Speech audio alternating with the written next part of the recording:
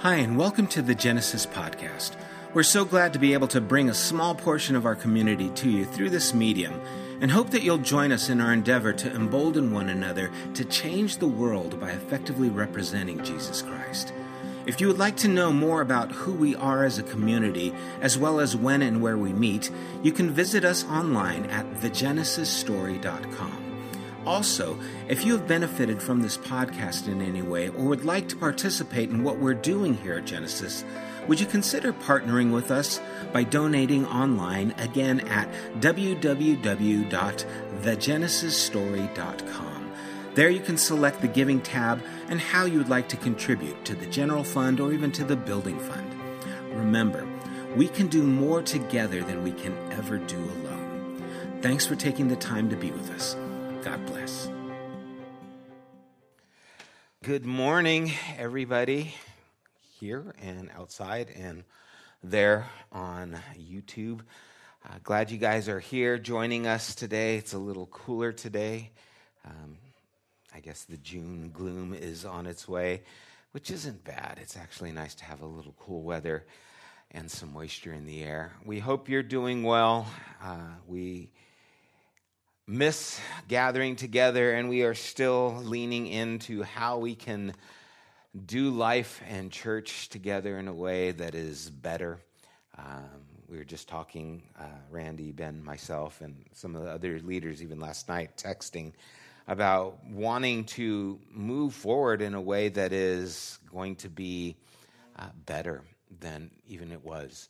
And so we're praying for imaginations how to do that, and as things develop, we, of course, are going to let you know and hope to be able to maybe have a Zoom meeting where we can all kind of get online again, see each other's faces, say hello, and share a little bit of some things that might change or get even some input from you of things that you would like to see take place. But we'll let you know as those things develop.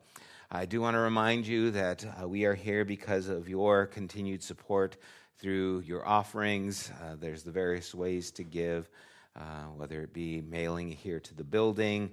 Go to thegenesisstory.com, and you can go through Zelle, Venmo, or even there at the website, there's a way for you to just put in your information and give. And so we appreciate that. And again, that's kind of part of how we continue to move forward with one another this way until we can gather together again in person.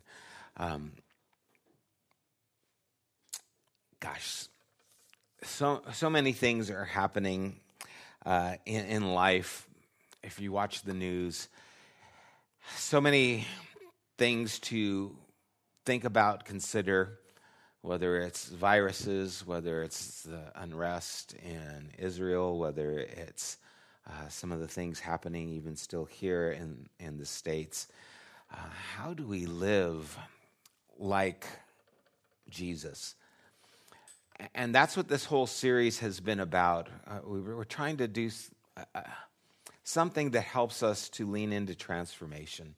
That's what my desire has been as we've been talking about these things of desire. And just in a small review, because I'm going to move back into this, we are looking at how Jesus lived his life in grace and truth, where it was a quality of life where these two things work together. It isn't either grace or truth. Grace and truth are part of the same section of life that Jesus leaned into and lived into. And as we've been trying to do that as well, we are looking at how what Christ is always wanting to do is get to the heart of the matter. He's always wanting to get into the depths of who we are, and that's where change takes place, and that's where we want to see change take place. And so even right now as we continue, I want to pause and pray, just that the Lord would open our eyes and our understanding to see how we can be transformed and become more like Jesus. Lord, we need change. Our world needs change, and you've called us to be the change. And for that to happen, it has to happen within us, Lord. God, may my words be clear. May your Spirit use them to bring about truth and transformation to all of us. Lord, may we be humble to receive what you have for us. May we be open to change what needs to change in us. Father, may we be brave enough and not give in to shame, to see the discrepancies in our life and see the grace and truth that you're wanting to bring about in each of us. And we thank you for the love that this takes place in Jesus, whose name we pray. Amen. So, the wheel of transformation is back here, and just a brief overview, or a review, actually. We're in this grace and truth quadrant. We're talking about what it's like to be changed in Christ. What it means to follow Jesus is to live in this quadrant of grace and truth as seen and demonstrated by Jesus. And we talked about how oftentimes we live above this waterline of awareness where it's all about our words or our works. It's all about the doctrine and the things that we do. And if we look at that, we can actually put Pharisees in this quadrant, right? The Pharisees were known for the things that they did. They prayed, they gave alms, they went to temple, they did all these things that people could see. They were known for the things that they did as they would teach and proclaim from the law. But Jesus is wanting to get deeper. And so we've been looking at how do we also get deeper. And the first thing we have to do is actually detect when God's Spirit is working in our lives. And we've called that kairos, right? Those moments of opportunity where God is leaning into us. And it happens in so many various ways where we might be just confronted with something that's very powerful. It could be cancer. It could be the death of someone that we love. It could be something good. It could be the birth of a child or a marriage. All these things are like walls that we can't get away from. They strike at us in a way that doesn't move it. Moves us. And then there's speed bumps, little things that we detect. You know, all of a sudden you get weepy when someone says something to you, or you watch something, a movie, you have a conversation with someone, and the conversation stays in your head. It doesn't go away. These things are like speed bumps that are telling us, hey, something's going on down here. Let's look into it, right?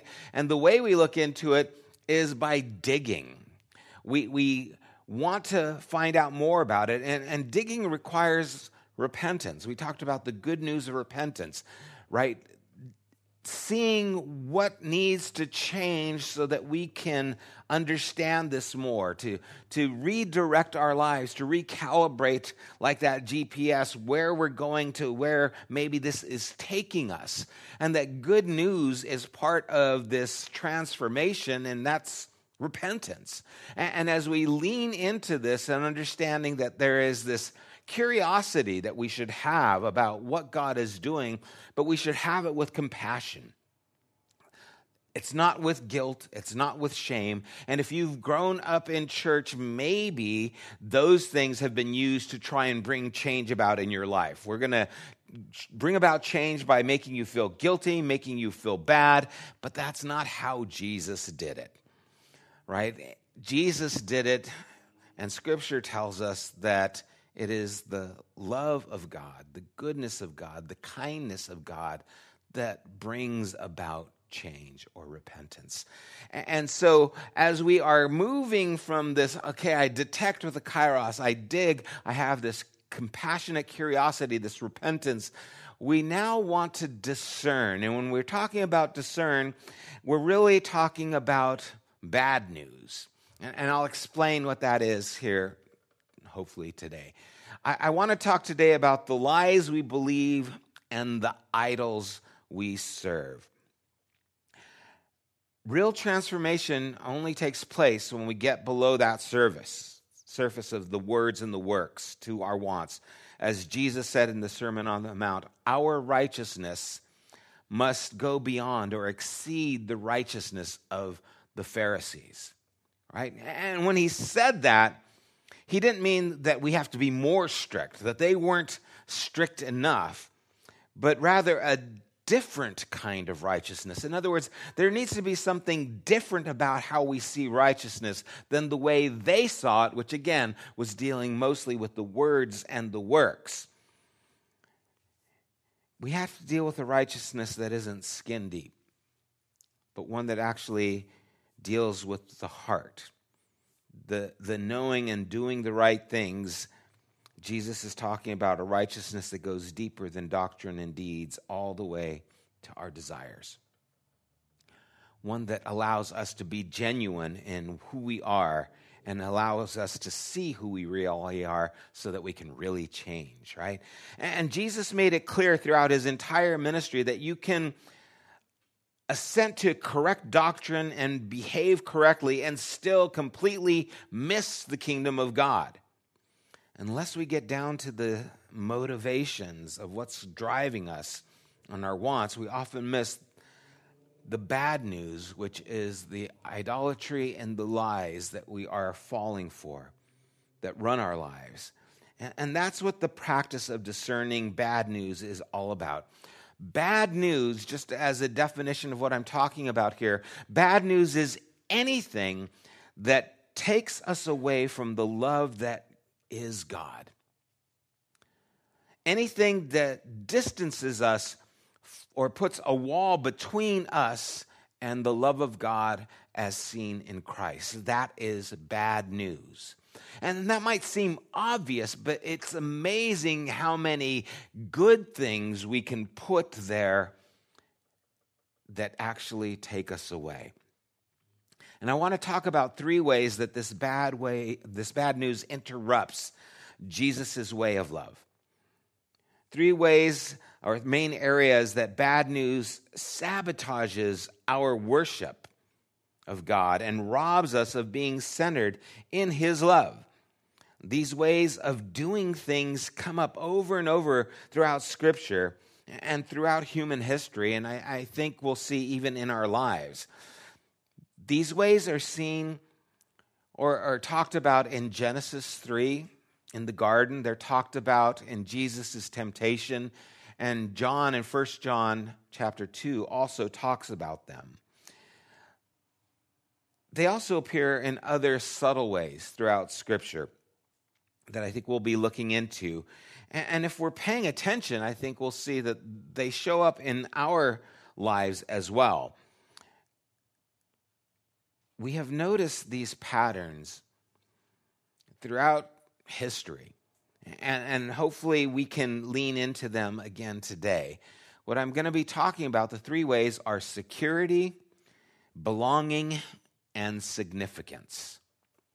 Now, years ago, when Genesis was first starting, we went through a series called Crave, and Erwin talked about 3 different things. He talked about destiny, intimacy, and meaning, and they're really very similar, right? It's this way of finding purpose in life, and we look for it in security, we look for it in belonging, we look for it in significance. And we're going to unpack these all as we go on, but let's take a look at Genesis 3 to see them. Remember the story, and you're probably mostly aware of this. There's a serpent who slithers into the garden, right? And he's there, the garden that was given to man and woman, and he goes up to the woman and he starts being an antagonist. He starts challenging what God said to the woman. Right? Did not God say that you can eat of any of this delicious fruit, right? He said you could do this, and the woman says, no, only from this one tree we can't eat or we will die. And the serpent offers the woman a different vision of what will happen when she eats the fruit. Your eyes will be open. You will be like God, knowing good and evil. And look at the woman's response in Genesis 3, verse 6. When the woman saw the fruit of the tree, that it was good for food and pleasing to the eye, and also desirable for gaining wisdom, she took some and ate it. She also gave some to her husband who who was with her, and he ate it. Notice the three things the woman internally notices about the fruit. One is it's good for food. Two, it's pleasing for the eyes, to the eyes. And three, it's desirable for gaining wisdom, which would make her like God. 1 John, it talks about the lust of the flesh, the lust of the eyes, and the pride of life. And we'll see these connect to this same thing, and we'll see it in the temptation of Jesus as well. Three things the woman noticed about the fruit are the three ways that she was tempted. She saw that the fruit was good for food, meaning she could sustain her life for it. This is something I could eat and get life from. Instead of really trusting that God has provided all these other ways for you to get life from, here's something else that you're not allowed to get life from. She grasped for what she was convinced that she needed. She trusted the fruit for security, to provide for her something that was necessary, even though it was against God's prohibition. See, these are the three ways that bad news most often comes to us. The bad news is essentially the lie or the idols that consistently sabotage our trust in God. Security. This will give me what I need. It's good for food, the need for safety, the need for security, the fear of not having enough or for missing out of something that is good. The core lie is that I am what I have. In other words, if I have this, it makes me more. It gives me what is necessary to live. And these are the dominant stories of bad news that seek to motivate and to move us.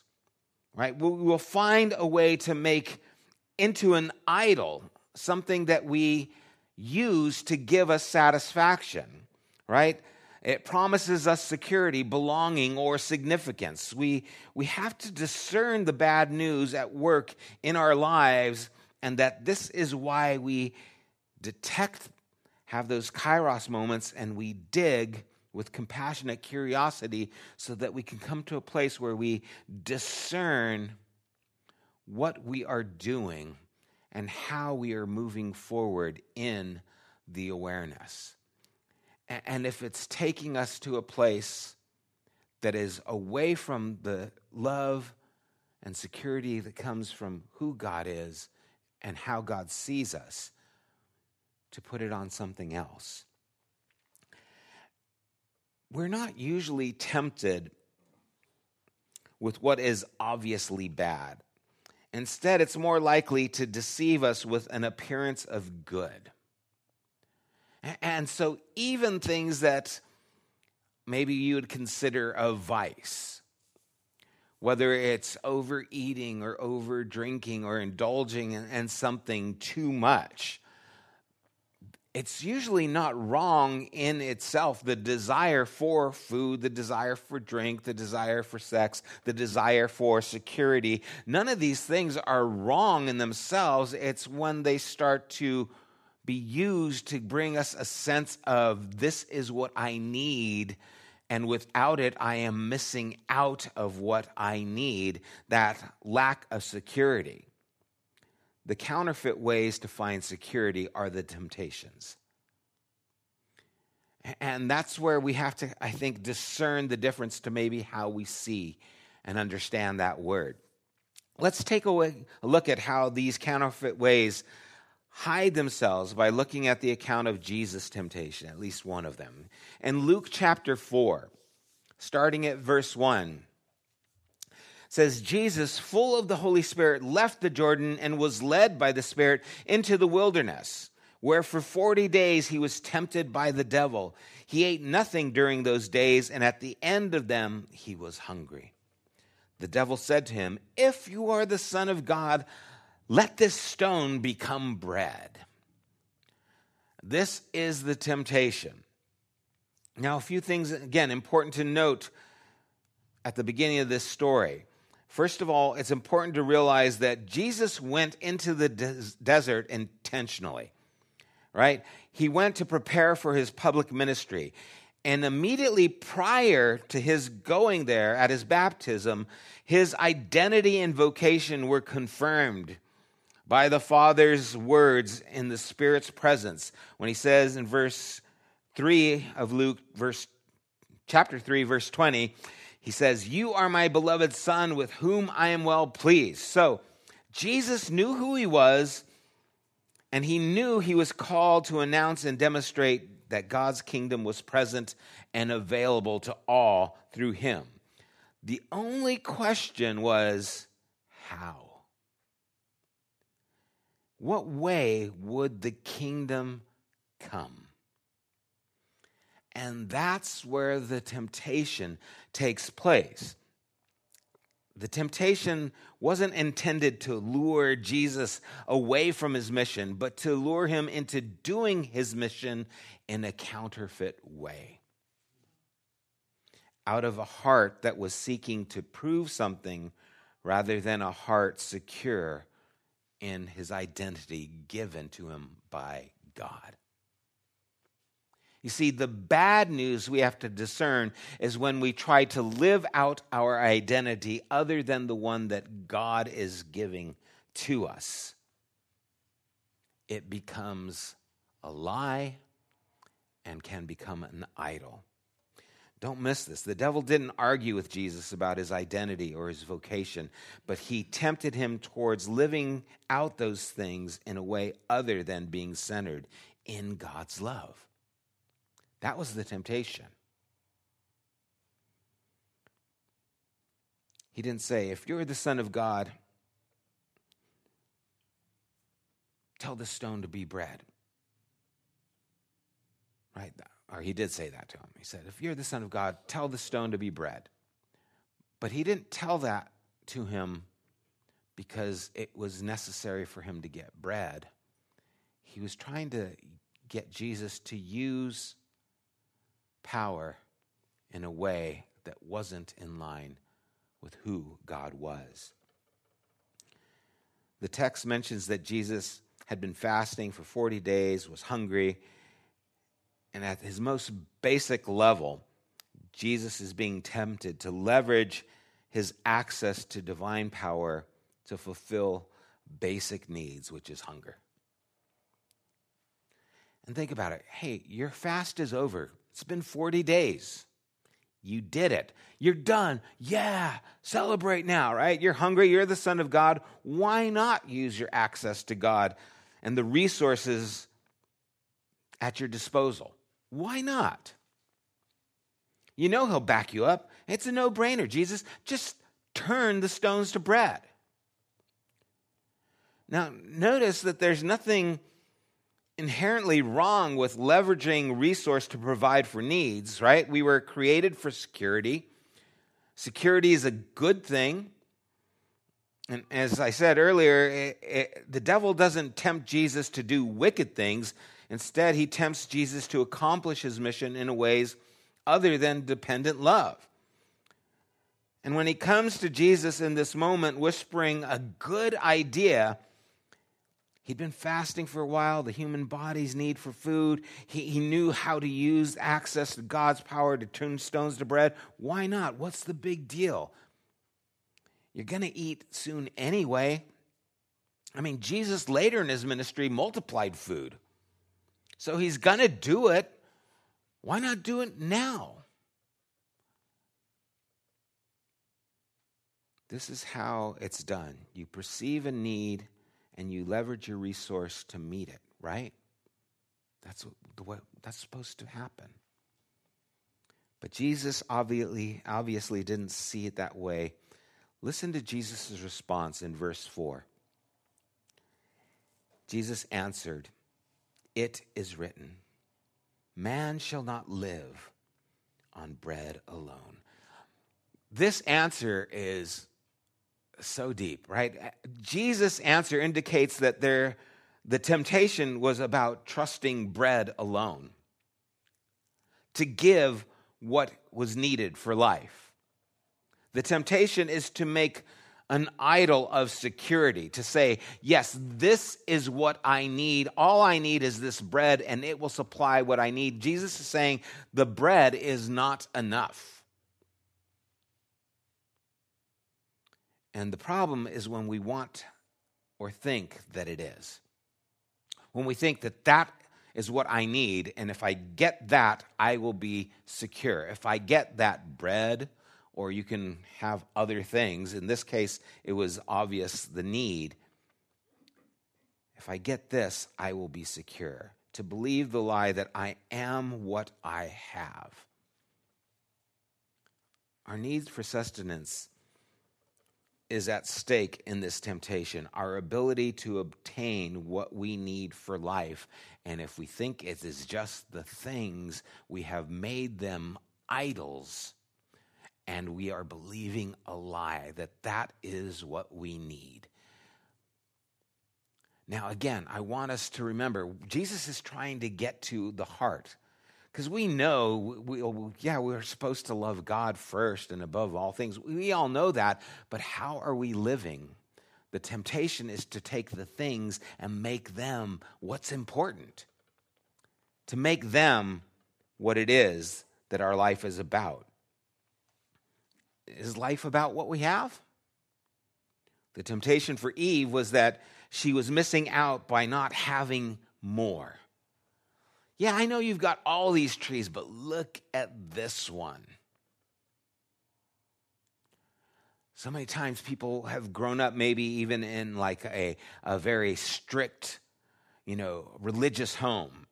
And they go, to Christian school or to, some religious school or private school, and they are going to church, 5 days a week, and then they go to college and they go off on their own, and all of a sudden they have all this freedom.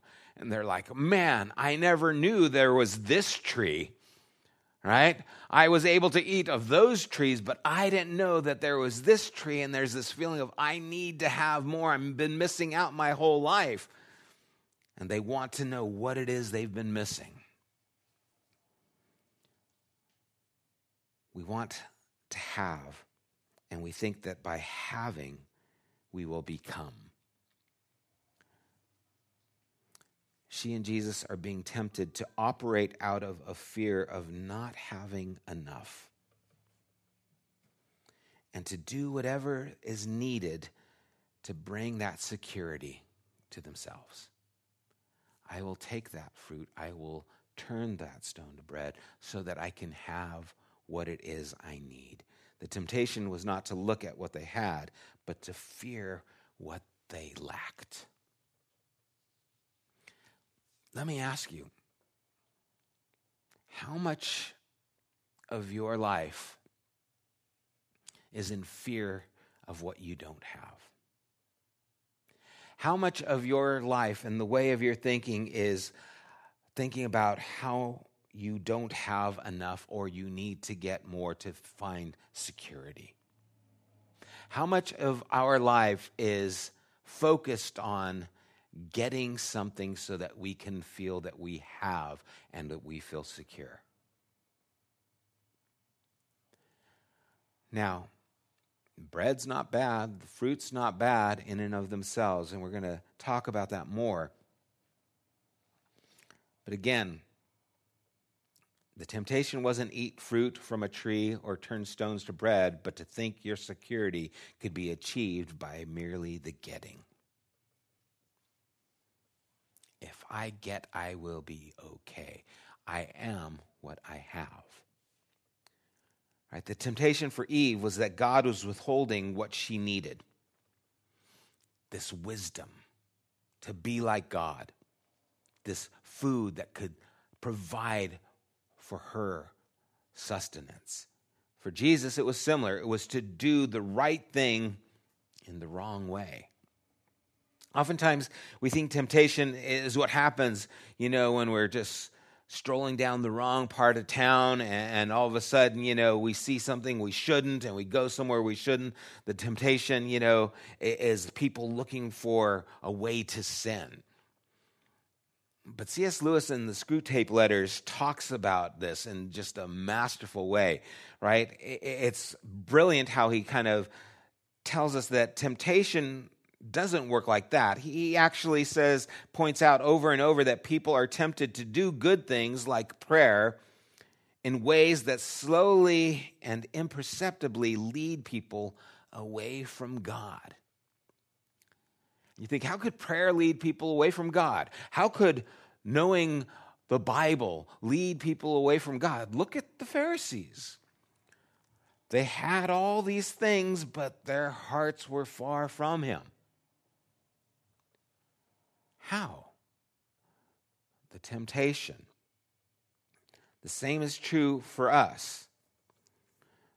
In our lives, it's entirely possible to learn to speak the right words of Jesus and to do those things that look like Jesus, but if we don't also learn to align our wants in the ways of Jesus, we will be at risk of doing things more like a Pharisee in opposition to God than as a child dependent on God. And that's where we get to that security. What are we secure in? Oh, it's what I have. It's all these things. Or is it on who I am because of who God is for me? And that's what an idol essentially is, an object which we attach ourselves or our worship to, right? That promises to give us what only God really can give us. Every idol is a counterfeit way of seeking belonging, significance, or security. Every idol is that. It's an alternate way of finding those things. And Jesus models the way to overcome these temptations in his passage, saying and naming these counterfeit ways. He is well accustomed to living out of love, out of trust. His heart is conditioned by God's very presence and power with him. So Jesus leads the way as he sees and resists these temptations. I'm not going to react in that way. I'm going to stay in a place of dependence. Right? John talks about these things in 1 John chapter 2. Starting at verse 15, he says, "Do not love the world or anything in the world. If anyone loves the world, love for the Father is not in him. For everything in the world, the lust of the flesh, the lust of the eyes, and the pride of life comes not from the Father, but from the world. The world and its desires pass away, but whoever does the will of God lives forever." Now, this passage, at least by me, has been so misunderstood. There are so many times where I thought this passage meant, yep, we're made for heaven. We're just going to, this world's going to burn. We're going to, go be in the by and by. And this isn't telling us that, we can't enjoy riding our bikes. We can't enjoy dinner and drinks with friends. We can't enjoy going to a concert. We can't enjoy having a car that doesn't break down or even a nice car. That's not what John is talking about. That is not what is meant by the world.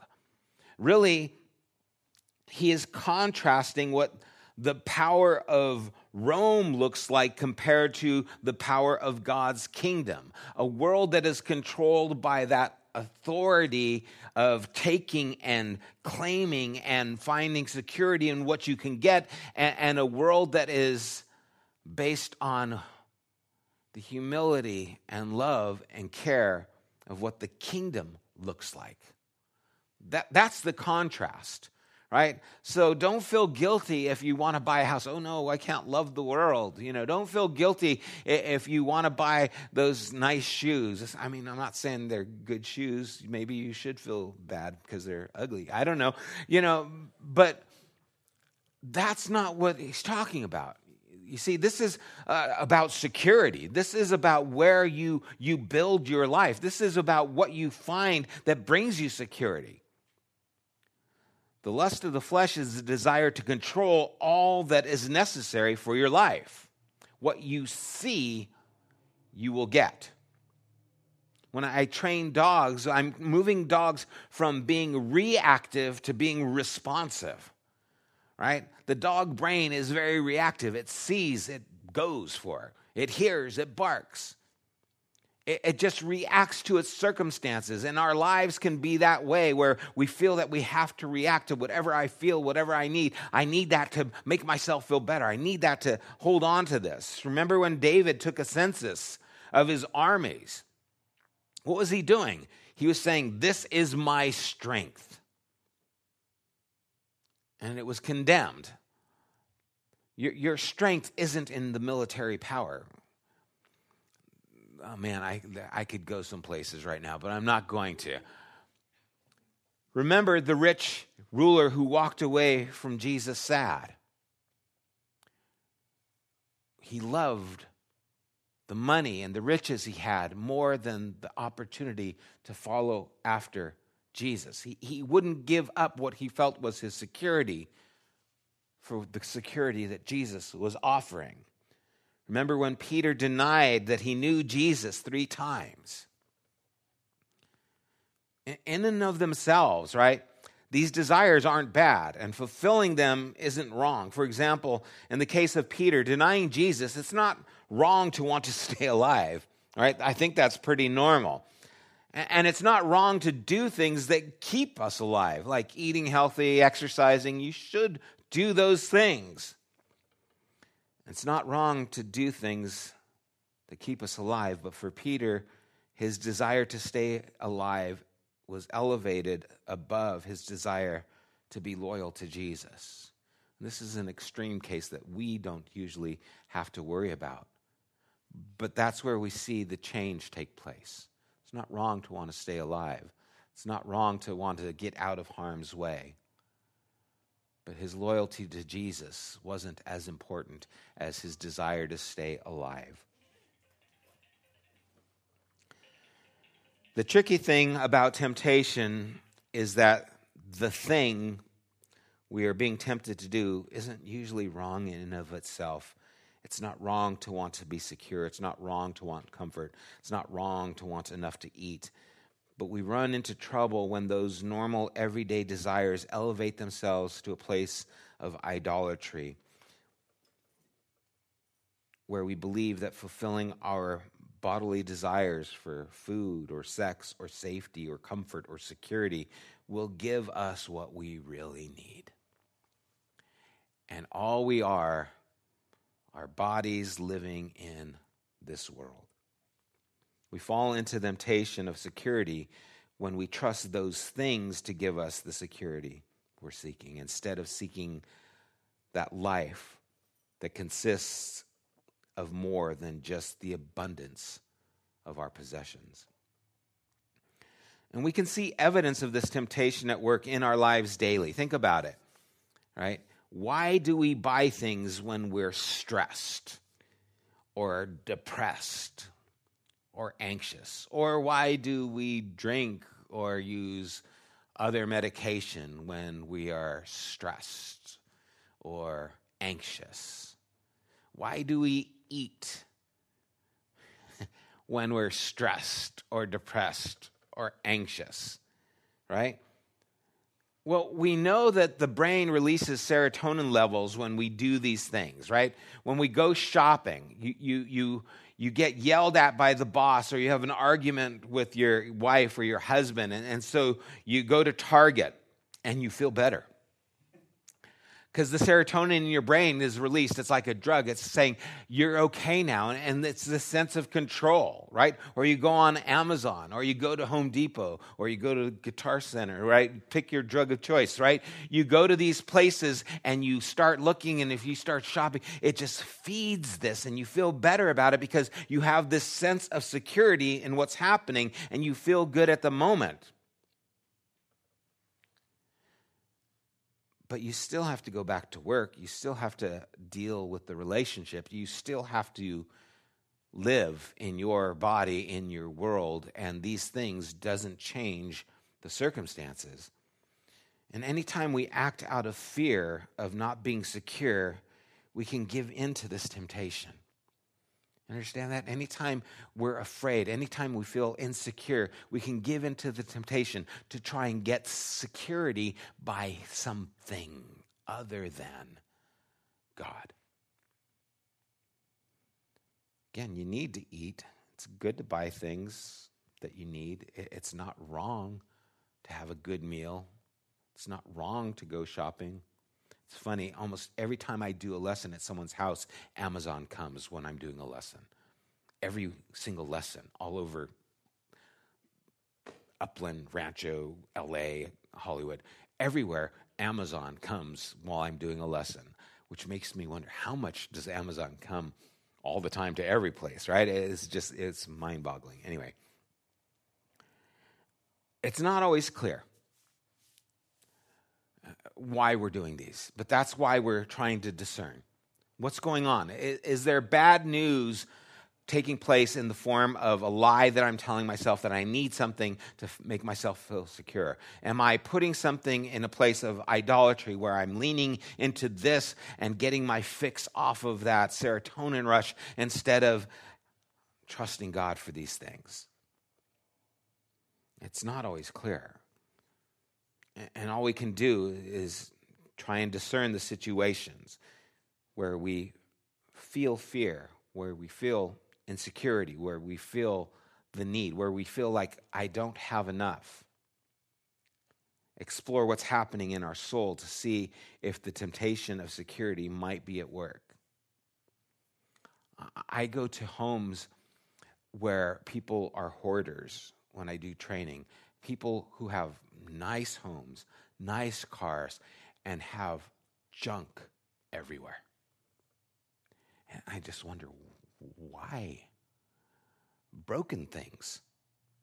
Like there's a broken piece of furniture that's not even a good piece of furniture. Why do they still have it? Curious. So here are some things maybe to ask ourselves. When we can't seem to throw anything out, just in case we need it, security might be at work. When we only buy the cheapest versions of the goods and services that we need, security might be at work. When we feel sick to our stomach, when we need to use our savings account to pay for the car repair or home repair, security might be at work. When we can't refuse free samples, security might be at work.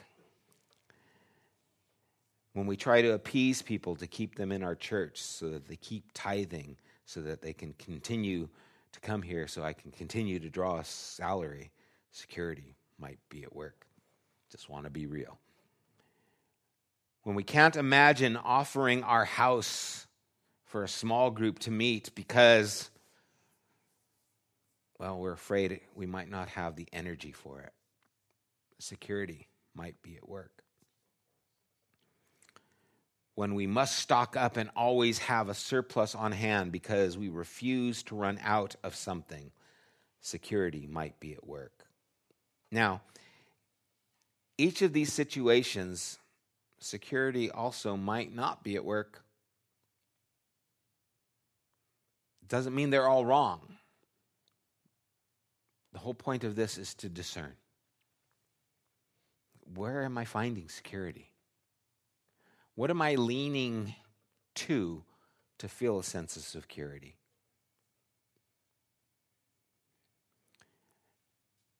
The core question we organize our lives around is, will I have enough?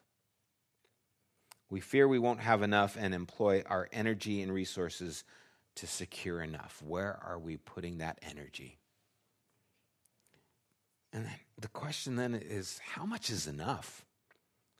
Right? What do we need to feel secure? And it's always a little bit more. Right? There was that billionaire, they asked, how much is enough? And he said, a little more. I forget who his name was, but he had more than I do, more than we do, and he still needed more. How much is enough? C.S. Lewis said, I am sure God never teaches us the fear of anything but himself. I'm not supposed to be afraid of my lack of anything else. Right? I am only supposed to put God in that place where he has that priority. And security's program for happiness or idolatry is safety and security, right? That's what we're trying to find, safety and security. The silent message is, I will be happy when I'm safe and secure. That's the driving force behind one's actions, the desire for security. The core question of security is, will I have enough? There's a constant calculating and forecasting and no such thing as too much. We're always in need of more. The lie of security is the most important thing I have, I can lose, and we are constantly protecting our resources and energy. The false identity of security is, I am what I have.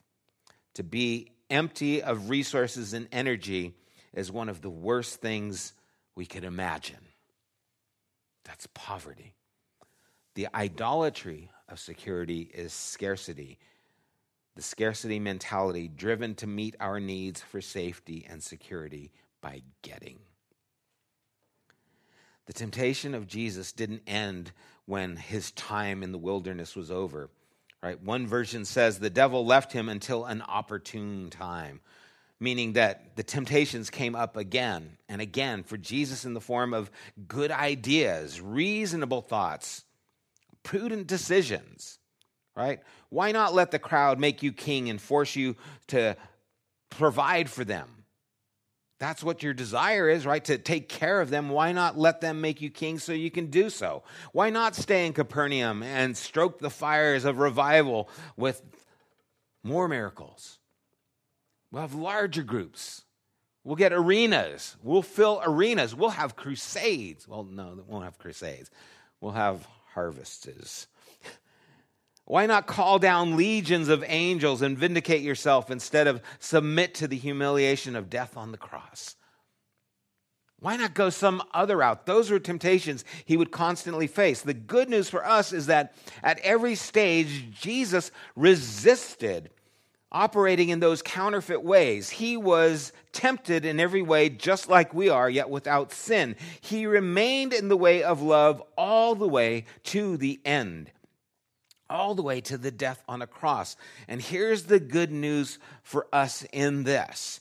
Jesus, as the prototype of a new humanity, of what the kingdom looks like, resisted temptation, succeeding where Adam and Eve failed. On the cross, Jesus felt the full weight of the temptation of security, and he was utterly needy, not just hungry or tired, but dying. When they taunted him, asking, if you're the Son of God, why don't you come down? Or why don't you have God deliver you? I can imagine being tempted. I can imagine saying, yes, why shouldn't I do that? But instead, he stayed needy. He stayed refusing to secure his life in those other things. He emptied himself completely, trusted his Father to provide for him to the very end, even to the death on a cross. Security did not come in deliverance from death, but victory over death. Jesus revealed what happens when you trust God to provide for you. God does. Maybe not in the way we would want. Maybe not in the healing of cancer. Just got a call yesterday. An old friend has cancer, stage 4. And maybe it doesn't end with healing of cancer or with that job. But in the end, God provides good things to those who will receive his gifts. There is a security that cannot be bought and cannot be lost, where moths don't eat and rust doesn't destroy. Those gifts are poured out in his ascension and the coming of the Spirit. As members of his body, we share in his victory over the fear of not having enough. And the sense of abundance that Adam and Eve lost in the garden is restored in the life, death, and resurrection and ascension of Christ. it always amazes me when I go to Haiti or even some parts of Mexico where people have so little and have so much joy. Right? You almost have this temptation to tell them, like, don't you realize how little you have? Don't you understand that you shouldn't be as happy as you are? There's a lot of insecurity around you. And yet we see generosity, we see joy, and we see life.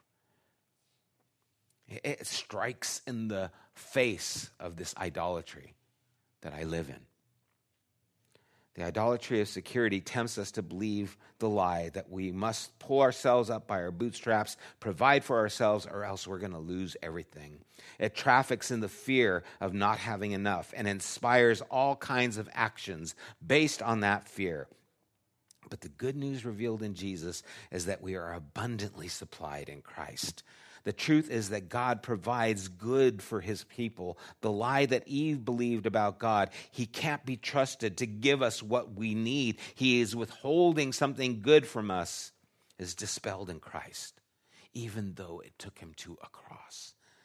Paul would write in Philippians chapter 4, verse 19, God will provide for all our needs according to his riches in Christ Jesus. Our needs. Maybe we don't even know what we really need. Maybe we want things like a child who wants candy instead of sustenance. Maybe we want things instead of what is really secure. Maybe we are holding on to what is temporary and letting go of what is eternal. Maybe our perspective is lost because of the things we try to find security in. Right? This is the gospel. For those who wrestle with security, God knows what we need and longs to provide it. Believe that. Discern where you don't, because that is the lie. Security is the third petition of the prayer Jesus taught his disciples to pray. Give us today our daily bread. It's a simple request that orients us towards God in humility and trust. We don't assume it's all up to us to find what we need today. Instead, we trust our Father in heaven to give us what we need. We don't assume our security lies in stockpiling resources for a potential disastrous future. Instead, we trust that our Father in heaven will give us our daily bread. We trust that our Father gives good gifts to those who ask, and so in humility, we trust and we ask. Give us today our daily bread. You know, when I see the news and I see people panicking because there's a gas shortage, and people, you know, putting it in barrels and trying to get enough gas. And I wonder, what would I do if that was out here? I mean, I need to drive. I need to do these things. How much is that? And where is the kingdom mentality in a place where there's shortage? Well, where is it in other countries where they don't have as much as we do? Where is the generosity going to show up except where there is a lack? That's where people can be generous. That's where I can give away what I don't need to someone who does have need. How is the kingdom going to take place if there isn't a mentality of wanting to supply the needs of others, even as Christ has done for us, instead of wanting to have and make sure I have enough? Maybe we have to go back to that prayer and pray, give us today our daily bread. Let's pray.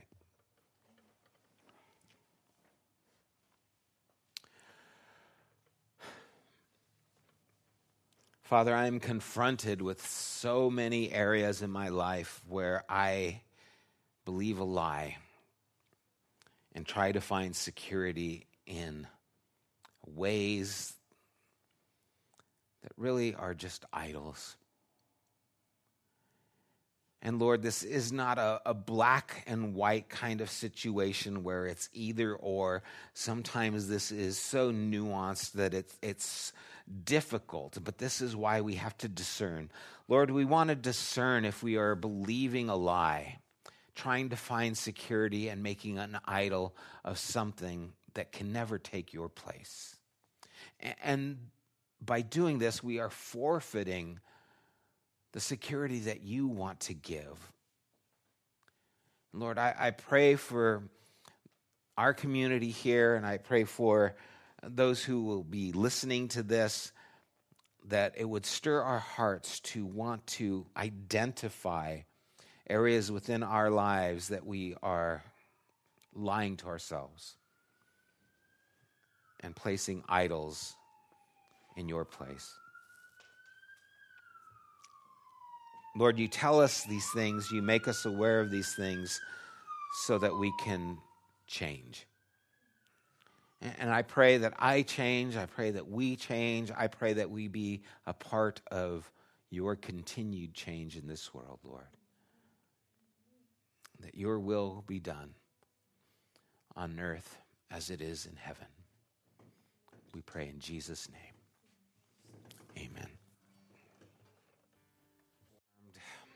As you detect the lies and idols you've put in place, and may transformation take place as you put them aside and trust God for your security. God bless you guys. Love you. Take care. Love one another. See you later. Bye. You have been listening to the Genesis podcast. We invite you to join us at one of our weekly gatherings. You can find more information at www.thegenesisstory.com, as well as opportunities to help financially support this podcast. Thank you for listening.